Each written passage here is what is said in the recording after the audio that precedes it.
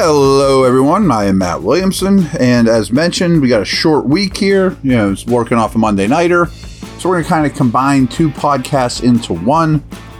I got my final thoughts on Steelers-Browns, and then kind of a overview to get you kind of lubed up for Steelers-Raiders Sunday night. So let's just dig right in. I've got a list after watching the game several times of players that were better on second impression than they were watching it live and worse. Here's my better list. Cole Holcomb played a lot of snaps. We'll get to snap counts in a minute, but he kind of asserted himself in this game. I felt like linebacker one, every down guy, what you thought you're getting. I mean, he's not Jack Lambert, I mean, he's not a superstar, but what you were getting in free agency, I think he basically lived up to that in a positive way for this one, where I thought the Niners did a number on him. KZ, I thought, had a really good game. Minka was out for some stretches. KZ did a lot of deep middle. He was very capable in that role. Liked him quite a bit. I also thought Golden on the defense played a very solid game. And every time I watch him, I think, man, the Steelers would have killed to have him a year ago when Watt was out, or even with Watt. I mean, he's a high-quality number 3 for them. It's in the perfect role for him, perfect role for the team. I think that's a real good fit, and that showed up big against the Browns. Now, I also had some Browns that played better than I expected too. And I've never been the biggest Amari Cooper fan, but he was impressive. I mean, it looked like he was unlikely to go a day before the game, and it was questionable, but he looked great out there. Tied Wallace and Knotts a couple times. Cooper had a really good game. Ford, the running back, came off the bench and played quite well, more than just the big long run where he reversed Fields. Side note, they just signed Kareem Hunt too. I mean, I know that'll come up again for when the Steelers, play the Browns a second time, or for your fantasy leagues or whatever. But Ford looks like a quality number 2. None of them are going to be Nick Chubb, obviously. Talked about how Myles Garrett didn't show up big in the stat line, but he still had a major impact on this game. I mean, rolling protections his way. He's a multiplier that made those around him better. Grant Delpit's a dude that I really wanted the Steelers to draft when he came out of school, and he's been a real good player. He was great in this game as well. And then the last one is another nice pickup by the Browns was Okonkwo, the edge guy they picked up from Houston. He rotates in with their guys, but he's a high-quality player. A lot of like what I said about Golden. Some of the dudes that were worse than I thought was really the entire offensive line. Really bad. I mean, really bad in the run game. The tackles were especially poor, Moore and Chooks. I'm open to the idea of Broderick Jones getting in there sooner than later. But man, there's something missing with this line. The run blocking's been horrendous all year, and the tackles struggled in every facet, to be honest with you.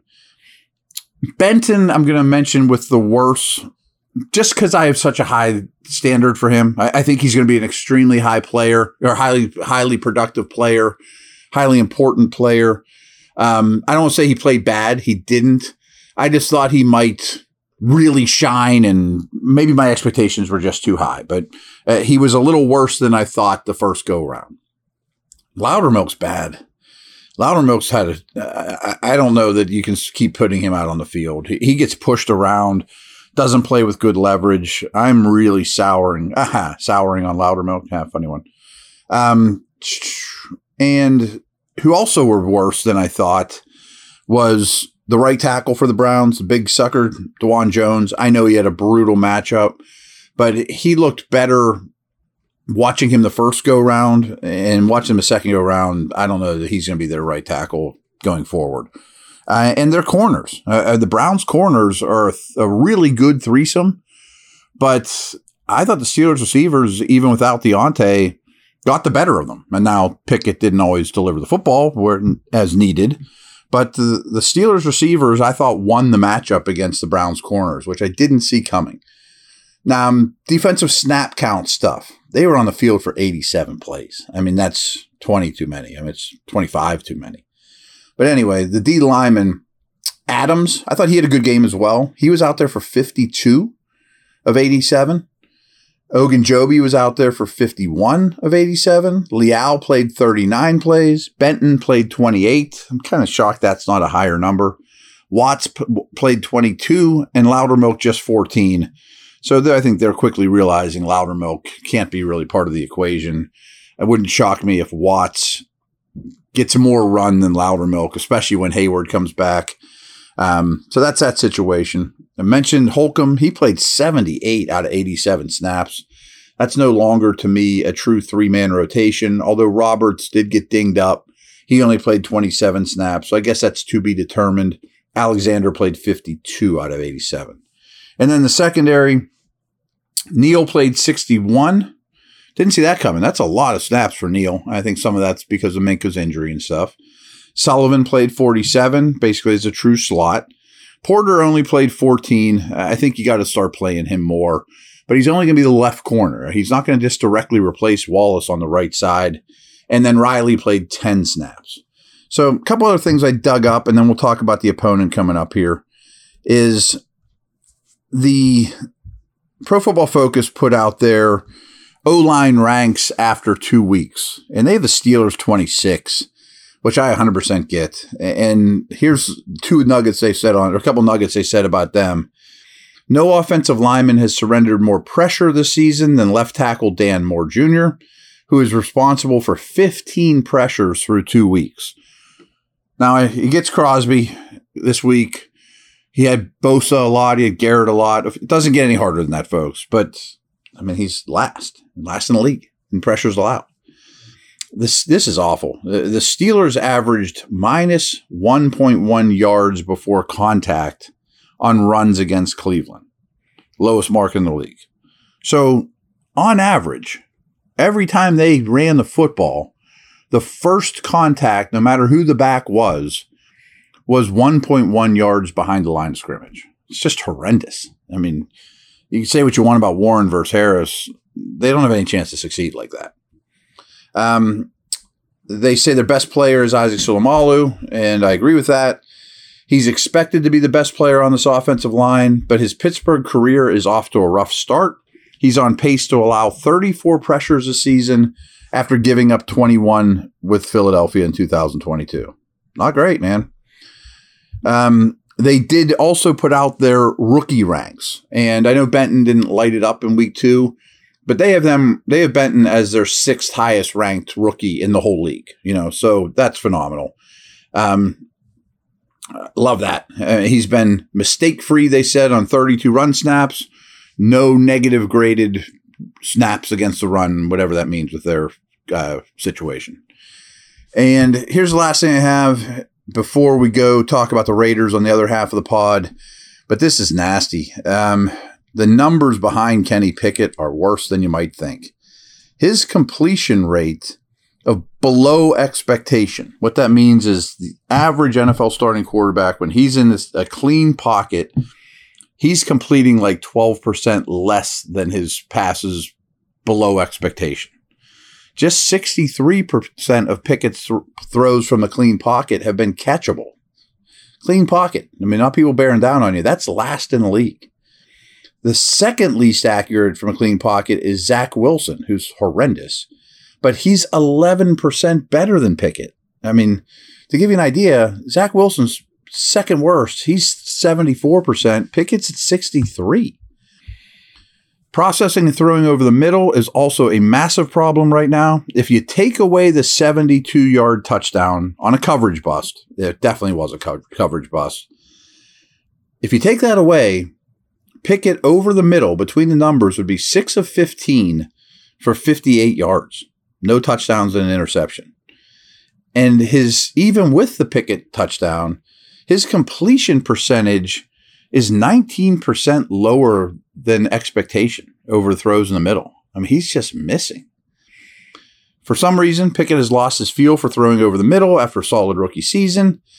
He did rank 9th best in completions over expected on throws over the middle last year at 8.3%. They didn't do it a lot, but he wasn't bad at it. It wasn't great from 10 to 20 yards, but in terms of throwing between the numbers, he was good. Speaking of bad run blocking, the Steelers' run game has absolutely no chance right now. Through 2 games, Najee Harris ranks 49th out of 56 running backs in yards before contact.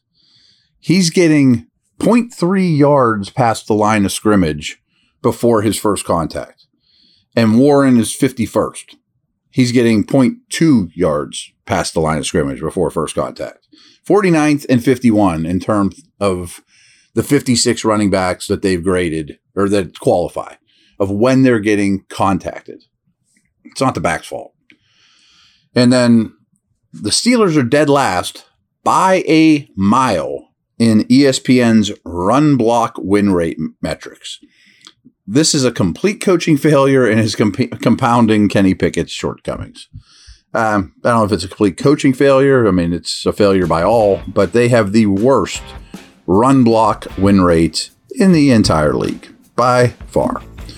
All right, quick break, and then I'm just going to give you a quick matchup overview of the Raiders.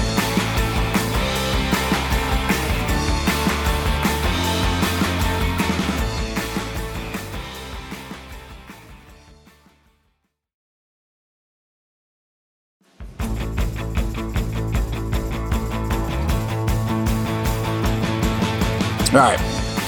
So, as you remember, these teams met last year. Weather was bad. It was the Franco night. But the Steelers generated 5.3 yards per play.